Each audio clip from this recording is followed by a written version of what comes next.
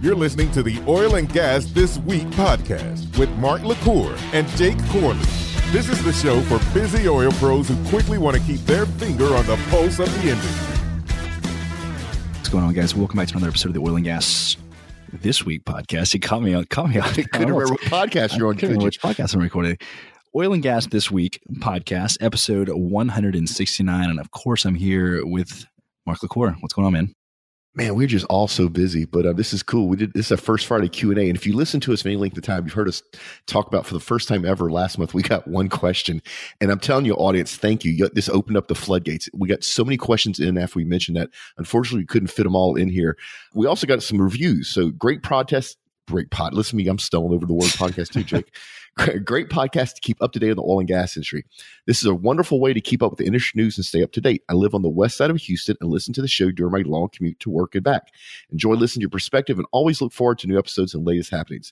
And that was from Addy Mata 1 from the USA. And if you don't know about Houston traffic, literally this person's commute from one end of Houston to the other in the morning at rush hour could literally be an hour and a half, maybe even 2 hours. So I guess, Jake, that's another reason we need to step our game up a little bit. That's exactly why I'm moving in the city. Or Addy Maya, need to listen to other podcasts, including Jake and Colin's Oil and Gas Startup podcast. That might fill in that extra time. Yeah, so if your commute's that long and you really want to hear me talk some more, go listen to that. And we got we got 6 of them. So if you get tired of Jake, we have other great talent out there as well. But Jake, it's first Friday Q&A. Let's get into questions. All right, so we got a question from Dylan, who's kind of anonymous other than the name. They write, I know someone in charge of P&A on a very small asset group in the Asia Pacific. He has over 900 wells that need P&A, but it always gets pushed back due to industry climate. Worldwide, the amount of wells that need P&A would be astronomical, and I assume they've had the same problem regarding them being pushed back. My question is eventually, could this be part of the industry that is due for a huge boom for jobs? And the secondary question is that shale wells have a majority of the production in the first 2 years. So how many years on average until a shale well is not economical and needs abandoning? The amount of wells in the Permian alone that would need abandoning at some point is huge. Yeah, so let's start with the first part. P&A, if you don't know, is basically plug and abandon. It's a process to take that well from production to a way to shut it down safely, either forever or till somewhere in the future where new technologies and new process allow you to go back and take that plugged well and put it back in productions. So I agree with you, Dylan, which is funny. Don't say what his email address is, but notice, Jake, his email address doesn't match with his name. So if y'all, and we try really hard when you want to be anonymous to not accidentally give you away. But if you really want to be anonymous, when you type in your email address, just type in, anonymous.anonymous@gmail.com or something. So there's no way you can accidentally stumble across your name. But this is part of decommissioning, and P&A is done both offshore and onshore. I think there's an enormous economic potential in decommissioning in the North Sea for a bunch of reasons, one of which is that money by law is already sitting there to bring those wells down. And if you can figure out a way to do it a little bit cheaper, a little bit faster, you're sitting on literally billions of dollars of profiting. But I'll tell you this much, on land too, P&A is enormous. And different parts of the world have different rules. And even here in the U.S., different states have different rules, right? So in order for this to be an industry boom, which I do think the potential is there, we need some standardization in exactly what is P&A, when you have to do it, and how do you measure whether it's been done correctly. And I think as a country, state by state, we're kind of moving there. The states that actually produce, Texas has some really what I consider fair P&A rules. They're not too extreme on one end, not extreme on the other. Unfortunately, our brothers and sisters in the oil patch in California have it the opposite way. The amount of legislation and rules that are placed when they plug and abandon a well is just ridiculous, So, but I do think there's a lot of future profitability built in here in ways that maybe nobody's even thought of before. What if when you go to plug a well, instead of just plugging it and walk away from it, you have a way to put sensors in that well. So even though the well's not in operation, you can look at the changes that's going on in the reservoir and you can compare that to new technologies. So you can know ahead of time if you have a field of, say 500 wells that are plugged, that they're actually now economically viable. I mean, there's something I just made up in my head that we have the technology now to actually do, right? So you literally set up this huge broker market of plugged wells based upon changes in technology. So I think there's a lot of potential here, and also on the true decommissioning side as well. So good question. And then the second part was the amount of wells in the Permian alone would need to be abandoned at some point is huge. So about the decline curve.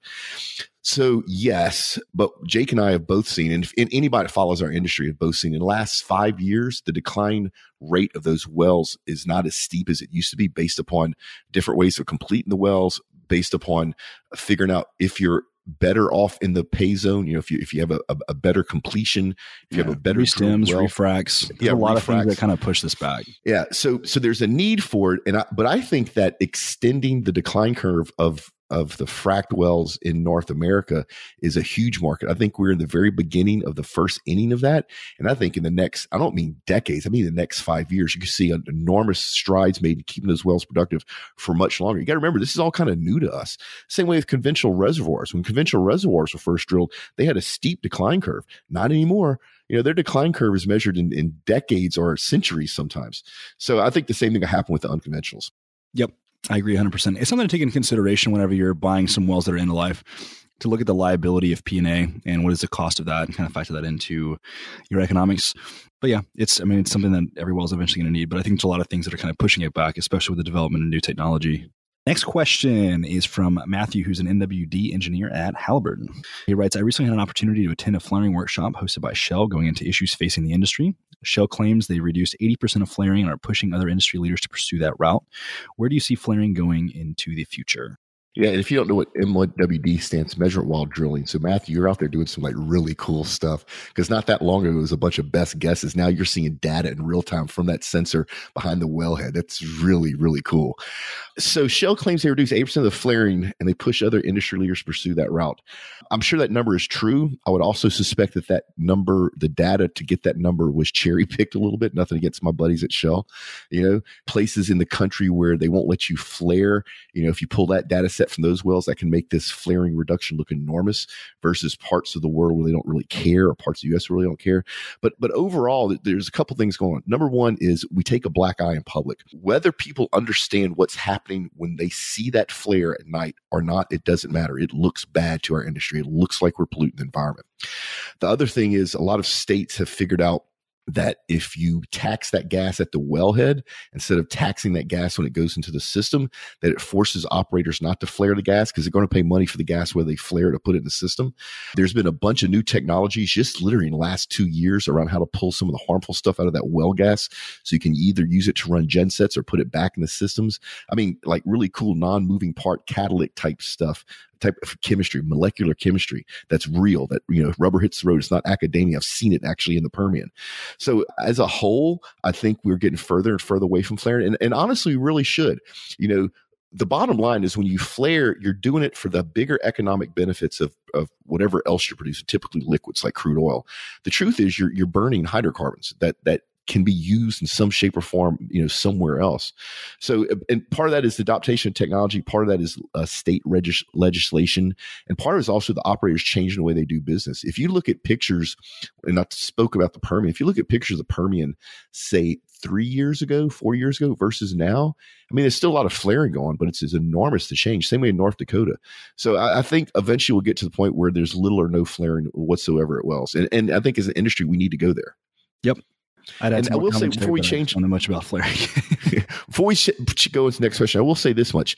What I just talked about is flaring out when you're going into production. And actually they flare when they're complete too.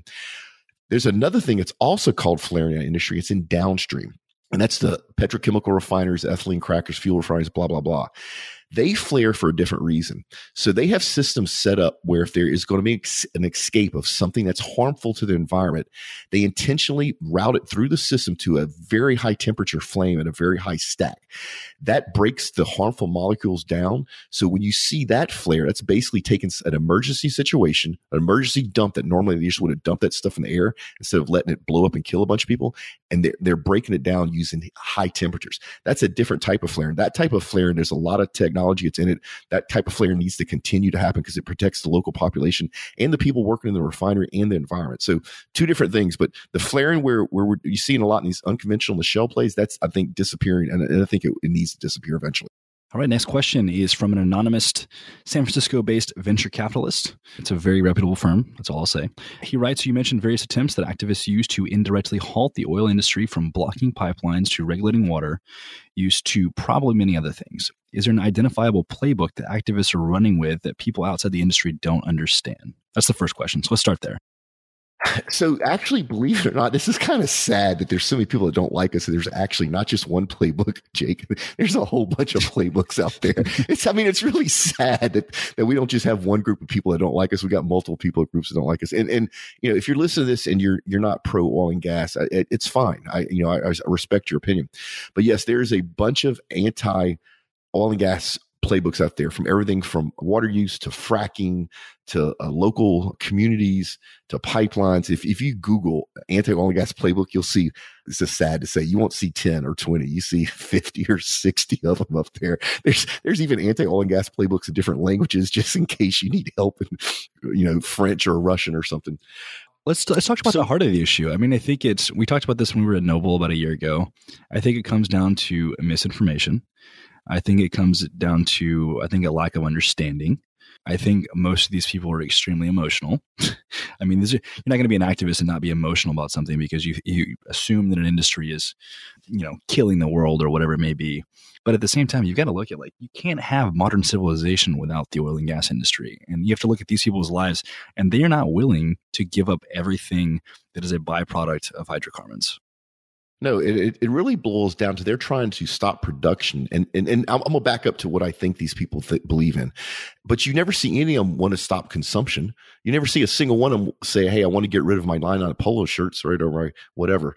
But so the people that don't like our industry, the majority of them, their hearts are in the right place. They think they're helping the planet, and they're wrong.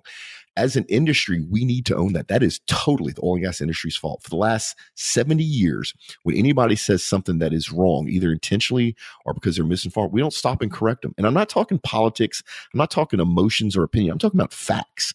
And that's, as an industry, we need to change that. And Jake, that's what you and I do on this podcast. And on our other podcasts is what we're continuing to do, is we're helping spread the truth about our industry.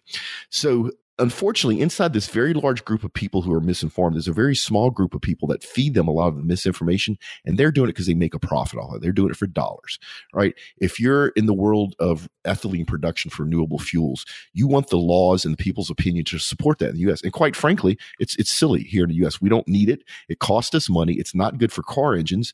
And yes, it worked great in Brazil, but the difference in Brazil is they didn't have to malt the corn. There's an extra step that we have to do here. If you look at a map at all the E85 vehicles, they're on the east and west coast, where the people buy them thinking they're helping the environment, but they can't buy E85 fuel because E85 fuel is only in the center of the country. So it's just, some of it gets ridiculous. But like I said, most people's hearts are in the right place. As an industry, we need to own the fact that we don't do a good job of educating the people. I think we hit the negative trough of public perception last year.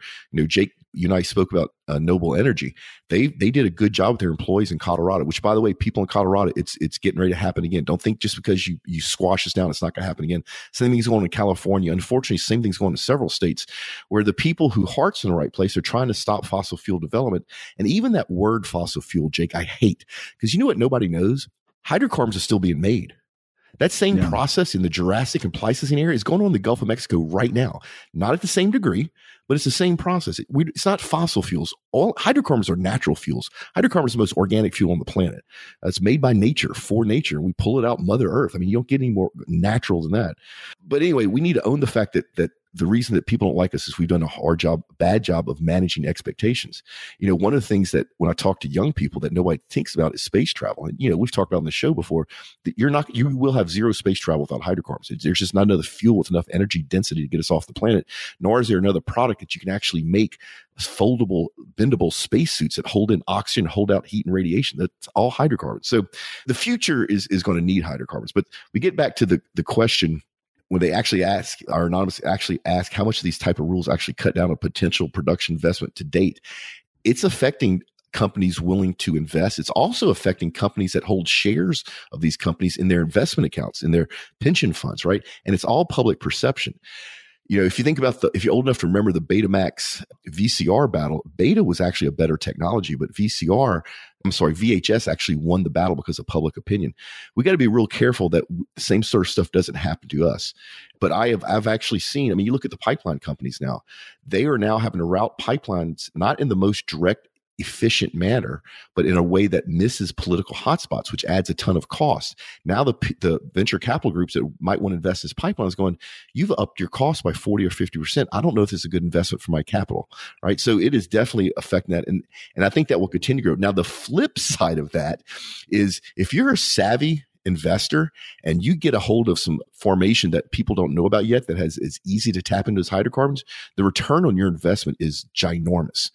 So the other side of that is if you understand the risk in your investing, you can actually use a lot of this stuff to help cherry pick the really high return investments.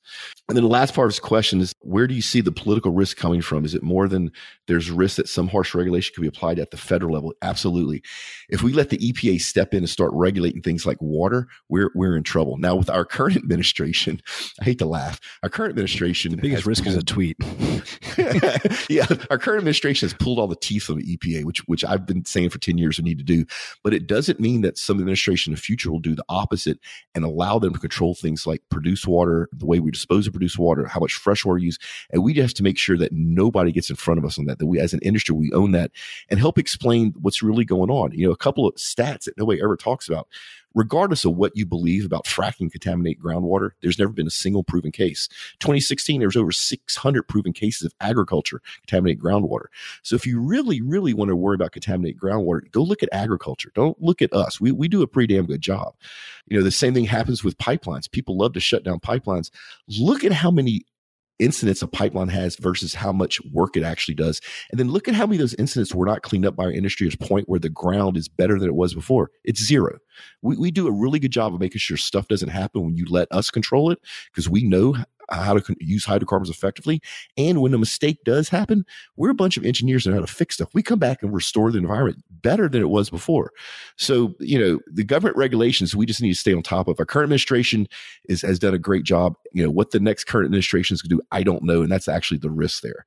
And then I thought it was cool. Jake, he invited us to have a drink next time we're in San Francisco. So next time we're in San Francisco, anonymous guy, we will look you up indefinitely, because I'd love to pick your brain some more about this. I'll be there in a few weeks. I'm actually planning on hopefully linking up with them. So cool. Looking forward to it. All right. Next question is from Danny Atkins, who's a recent graduate from University of Texas, Hildebrand School of Petroleum Engineering. It's pretty long-winded, but I think it's important context before we get to the question. So I'm just going to read everything that he wrote.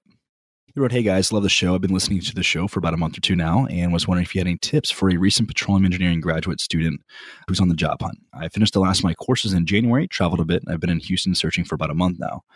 I have solid work experience, spending a summer as a drilling floor hand in Oklahoma and 2 summers in Midland for a mid-sized service company and then a small E&P.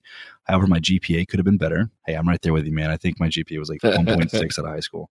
I sent out dozens of applications to all kinds of engineering positions in the field for E&Ps and service companies, as well as analyst positions for banks and consulting firms. Shockingly, my only success has been with 2 companies, Bloomberg and McKinsey, both of which I'm on my 3rd round of interviews. Your podcast actually was a big help for talking points. That's awesome. I would love these roles, but I know they are highly competitive and would also like to get a few years of field experience under my belt to get some insight that you really can't get anywhere else." I agree. That's a good point. "I'm not sure what I want to do down the line. I would love either working in operations or jumping into finance or the consulting side. I'm fascinated by the tech aspect of the industry as well and understand that the business is rapidly heading that way, though I lack significant coding experience. Sorry for the long-winded explanation, but from what I've heard on the podcast, it seems like y'all would have expected the opposite from my job hunt so far. From your perspective, it seems I should have had a much more positive response for the field and engineering positions. Anyway, here are my questions. Given my petroleum engineering degree and background, what advice would you give to me in my search to find a solid engineering position for an E&P or even a service company?" And then, so let's stop it there. Let's stop right there and let's answer that part. So from my end, and I agree with you, no matter what you want to do with your future, you need some hands-on petroleum engineering experience and or field experience. And I find it really hard to believe that if you hit any of the major service companies, the Schlumbergers, Halliburtons, the Baker Hughes, and search their job base for the location of Midland, Texas, or the Permian, I find it really hard to believe that you can't get a job there. So, Danny, do that first. Those companies are hiring like crazy. They can't get enough manpower down there. Don't be afraid to apply for a job that, like say a field tech job that normally somebody with a degree in petroleum engineering wouldn't apply for. You still get your hands dirty. And once one of the service companies realize what you're made of, they help you figure out your career path. So what you really need to do is just get in the door. So that'd be my first piece of advice to him right there, Jake, about getting actually in an oil and gas company or service company. Yeah, so I have conversations with a lot of people just like Danny all the time. They say, what should I do? I'm applying. Okay, so if your only job is applying for jobs and you're on the job hunt, the number one thing you need to do in addition to applying is understand the industry that you're in. It's the oil and gas industry, right? It's still a good old boy network. So what do you got to do? You got to network. Yep. You need to go out every night of the week, or at least like 3 nights out of the week, find the networking event where it's like-minded individuals. It could be other graduates. It could be, the people who are working at the E&Ps, and just try to provide as much value to people as possible. Don't go around saying, hey, I need a job. Just find somewhere you can make yourself useful. You have value. Just look inside yourself and figure out what that is. But it's really who you know in this industry. I don't know if that's a good thing or a bad thing still, but that's the best advice that I could possibly give. Yeah, there's a lot of truth to that. So when somebody like ExxonMobil opens up their website for one job requisition, they sometimes, Jake, get 70,000 applications the first hour. Yeah. And there's also algorithms too. Like if you don't meet the requirements, like you never even get seen by a person, right? Yeah, it's all software that's holding your resume. So I agree with Jake too that you actually need to get out and meet the people. There's a bunch of industry organizations that may or may not be worth your time. And I'm not self-promoting our happy hour, but I'm telling you, Danny, if you're in the Houston area, the last Tuesday of the month, come check out our happy hour. There's a lot of people in there that are in positions to hire or make recommendations. It's starting to turn into a family, right? So if you come in there and you come a couple times, people see you, they'll open up to you. So yeah, Jake's right. Your networking is as important as you applying for stuff. In some ways, maybe even more.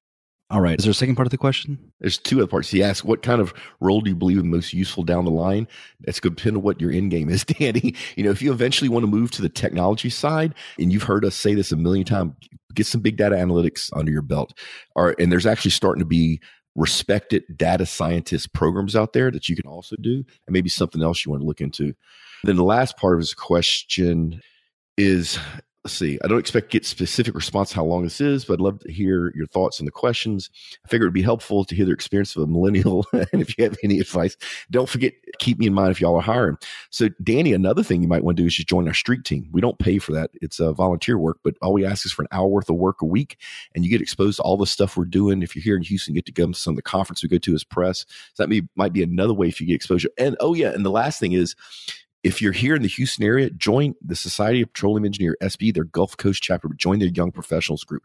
That group has really done a good job of helping new students find places in not just the major operators, but the service companies and the smaller operators as well. And that kind of ties right into the next question we have a Tiffany, who's a BA RPA developer at BP. And she wrote, how can I get involved in the OGGN street team? That's really simple, Tiffany. Reach out to Julie. We'll put a link in the show notes. So anybody wants to join the street team anywhere in the world, all we ask is for an hour's worth of work a week. You get cool shirts, cool swags. It's predominantly be around our social media, but there may be times we ask you to come, at one of our local happy hours and pitch in or take pictures or come with us to some oil and gas conference or expo as part of our press team. We're growing that street team. We're up to, I think, 100 and some odd people. We'd love to have more. So anybody else that wants to help, just reach out to Julie. She'll add you to the list. And we don't ask for a commitment. So even though we ask for an hour's worth of work a week, if you're busy or if your dog gets sick or you're busy in class or you got to travel for work, you don't have to do stuff. We don't hold that against you. We know how the real world is because we live in it as well. So yeah, Tiffany, I would love you to have joined the street team and come join us. And next question is from Orion, who's an independent consultant. He writes, guys, I was wondering if you'd be interested in wanting to do a podcast with the CEO of a PE-backed E&P. I'd love to get some additional media coverage and give you guys an interesting discussion around the Powder River Basin. Please share your thoughts and look forward to your reply. So we get this a lot. So we actually, if you listen to the show for any length of time, you realize that we don't do interviews on oil and gas this week. But I'd be definitely interested in reaching out to Ryan and seeing if it's a fit for the Stardust podcast, for sure. Yeah, and so that's why I left this one in here. I get this a lot, and we appreciate y'all reaching out to us. We appreciate you offering us good conversation with interesting people. This show is not one for interviews, so we don't take interviews on the show. Every once in a million years, if there's something really cool that helps our industry and we want to talk to somebody about it, we might do it, but that's not something you can volunteer somebody from. Jake and I make that decision.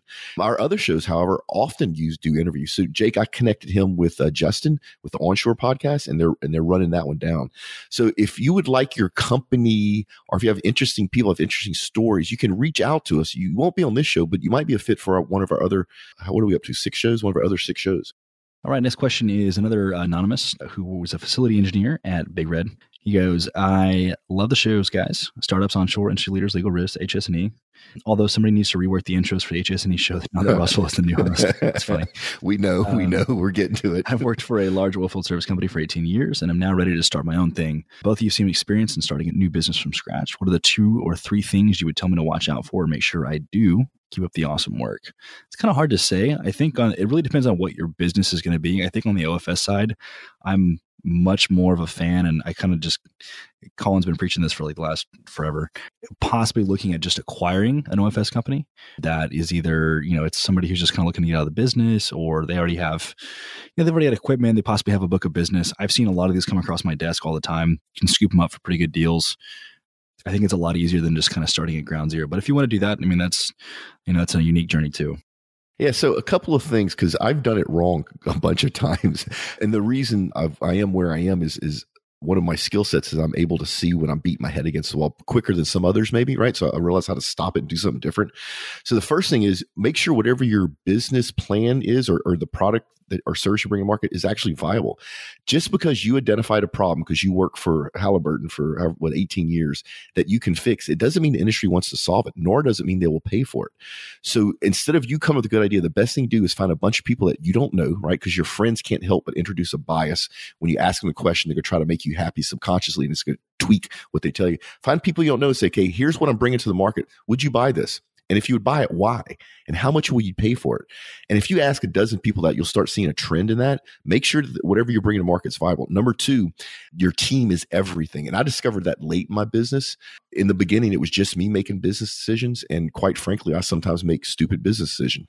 We have a team here, and the team as a whole has never made a bad business decision. Now, that does not mean the team agrees with everything. Jake's part of that team. Jake and I don't always agree on stuff, right? The rest of the team doesn't always agree upon stuff, but having smart people that have a common goal to help you make decisions is worth a fortune. And I think finally is understand finance. When I started ModalPoint, which was 8, 9, maybe even 10 years ago, I had a year's worth of cash because everybody said you needed 6 months worth of cash. And I said, well, I'll double that. I should be safe. And Jake, I ran out of cash. If it wasn't for the fact that my better half was working, ModalPoint would have been bankrupt. And eventually I got my hands around that. But the cost of doing things when you first come up with the idea doesn't seem like it's that big. And when you start paying people to edit video and you start having to buy plane tickets and everything, it adds up quickly. So make sure you understand the financial part of your business before you pull the plug on that. Yeah, I agree. And if you have any other questions, just feel free to reach out to either one of us directly. No, reach out to Jake. Or reach out to me. It's kind of hard to give me just kind of blanket advice, but I think Mark really hit on the head as the things that kind of apply to everybody. Last question of the episode is from Jay Huggins, who is a knowledge analyst at Boston Consulting. He writes, "You two are awesome. A perfect blend of genuine energy experience, forward thinking, humor, and ability to admit when you make mistakes." Hey, I just talked about that. Exactly. It's so funny. We love oil and gas this week. Here's my question. Do you really expect the gig economy to come to the oil and gas industry? If so, when and where? I think you've kind of seen the gig economy in contractors and consultants in this space for a long time. And I think there's a few startups who are kind of trying to do something as far as like kind of bringing that digital into something that kind of replicates something like an Uber or a Lyft or something like that. But I think there's still a whole lot more potential. I mean, you've got a lot of people out there who have a whole lot of downtime and a whole lot of positions that are all over the US or all over the world where there's oil. So I think there's ways to tap into that, to kind of leverage that to allow them to make a little bit more money on their own time as they see fit. Now, what exactly would the task be? I don't know, but I think there's an opportunity there. Yeah, so just like Uber and Airbnb and Lyft and DoorDash, those gig economy business models could not exist until both the technology got cheap enough and existed so it could work for their business and people accepted the change in culture. So if you would have told me, actually, I'm a perfect example. I'm 53 years old. If you went back, if you had a time machine, go back to talk to my parents when they were 7 or 8, when I was 7 or 8 or 9 or 10 years old, and said, look, I want your son to use an app to call a stranger in a car to come move him somewhere. And then he pays them on the phone. My parents would have said that's insane, right? You don't get in a car as a stranger. So it wasn't until the cultural change and the technology got to the point where we actually had smartphones and apps that something like Uber could exist. I think it's the same thing for the oil and gas industry. We need a couple things to happen. For us to have a gig economy, we need standardization on everything so that, the process improvement engineer for whatever pipeline company, the way they do it in pipeline company X is exactly the same way, exactly the same valves, exactly the same pipe in company Z. At that point, we can have a gig economy because he's working with the same stuff regardless of company. Same way, standardization of things like rigs and crew boats and plets and manifolds and trees. Once we get that standardization, which in itself will drive down costs, increase efficiencies, then you can have more of a gig economy laid across that.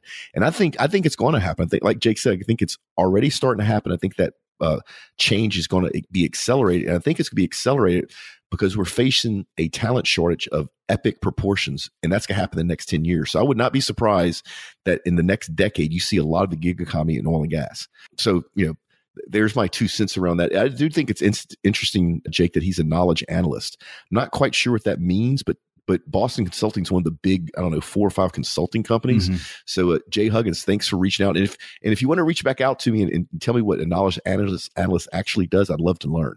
All right, guys, that wraps up all of the questions for this month's episode of First Friday Q&A. So if you have any questions for next month's episode, please write in. I will be glad to hopefully answer those with some insightful answers. Once again, don't try to stump us with technical information because most likely we're kind of limited on what we can talk about. But anyways, let's get on the rest of the show. Exciting to get part of a show, Jay. Jake, it's a very exciting part of the show. Finally, we've gotten to the giveaway. So our sponsor is IBM. It's taken us a while to get this together. Our apologies to our audience. It's just when you work with a company as large as IBM, and we've been as busy as we are, and we wanted to really make sure we treat our audience as something well. It took us a while to get here. So our giveaway, there's a link in the show notes. Go sign up for it. You get a chance to win a t-shirt. Now, this is not any t-shirt.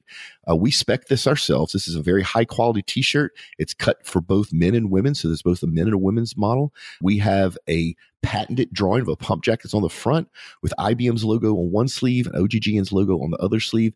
And this is an instant collector's item. No, I'm not shooting our own horn. Literally, every shirt has a unique serial number, which makes it an instant collector's items.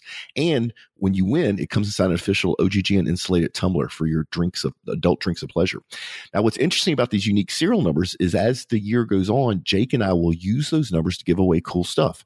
For instance, you may hear Jake say, hey, whoever has shirt number 1127, you get an all expense paid trip to come record a podcast with me and Jake at the IBM Think Conference in San Francisco in 2020. I mean, that'd be a hell of a prize. And we're working on a bunch of stuff like that. So go sign up quickly. The link's in the show notes. If you're watching this on mobile, just swipe up or left, go click on the giveaway link, sign up for the really cool t-shirt. We'll give away one a week, and we're going to continue that for the rest of this year. And our weekly rig count for the week, brought to you by Drilling Info, is 1,049. Jake, did you just look that up? I did. Okay. I just want to make sure it wasn't an old number from last week because I don't remember what it was from last week. So Jake has to get out of here. Jake, go take care of family stuff. I'm going to finish with the show. Events on deck. We have our launch party for the Permian Perspective podcast, and it's also our first Midland Monthly Happy Hour. So we got a new show that we're launching, which is Permian Perspective. It's going to be April 23rd, and we're launching the show live from the first annual monthly Midland Happy Hour. So Midland, Texas, right smack in the Permian, we're going to have our monthly happy hour just like we have here in Houston. So we got a link. It's at the Midland Beer Garden.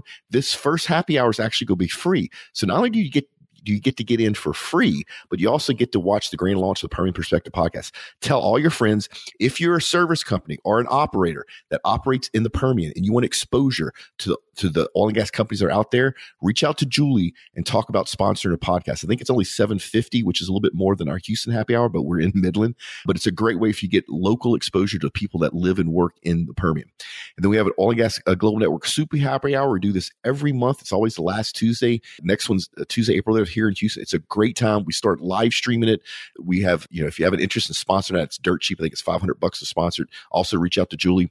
We have the Professional Petroleum Data Expo. That's April 9th and 10th. We're bringing a couple of podcasts there. I'm actually speaking myself. Those links are in the show notes.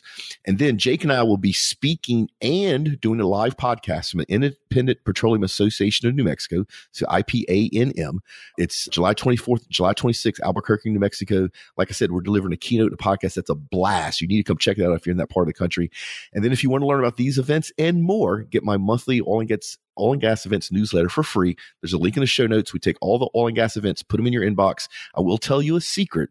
The next one that goes out in May will have free OTC passes. The one that just went out in April has free OTC passes. So if you're on that newsletter list, read where it says OTC and you can score yourself and your friends some passes. And if you don't have it, sign up. And the next one that goes out in May, you can also score passes. But hurry, because OTC is the first week of May. And then if you want Jake and I to come to your oil and gas event, your sales and marketing kickoff, whatever, let us know. We'd love to either come out there and speak, deliver a keynote, bring the podcast, or all of the above. Jake talked about the First Friday Q&A. Ask us a question. If we use your question, we'll give you a big shout out in the air. And then if you go to our website, go ahead and give us your email address. We'll go use that for something in the future. Promise never to spam you. That's oilandgasthisweek.com. And then finally, join our LinkedIn group. It's growing. Microsoft's doing a really good job of removing spam. It's the sister for this show and all the rest of the shows. Jake, I had to leave, go take care of family stuff, so it's time for us to get off the air. So folks, remember, do great work, pay it forward, and we will see you next time. Tune in next week for another informative and entertaining episode of Oil and Gas This Week podcast, a product of the Oil and Gas Global Network. Learn more at oilandgasthisweek.com.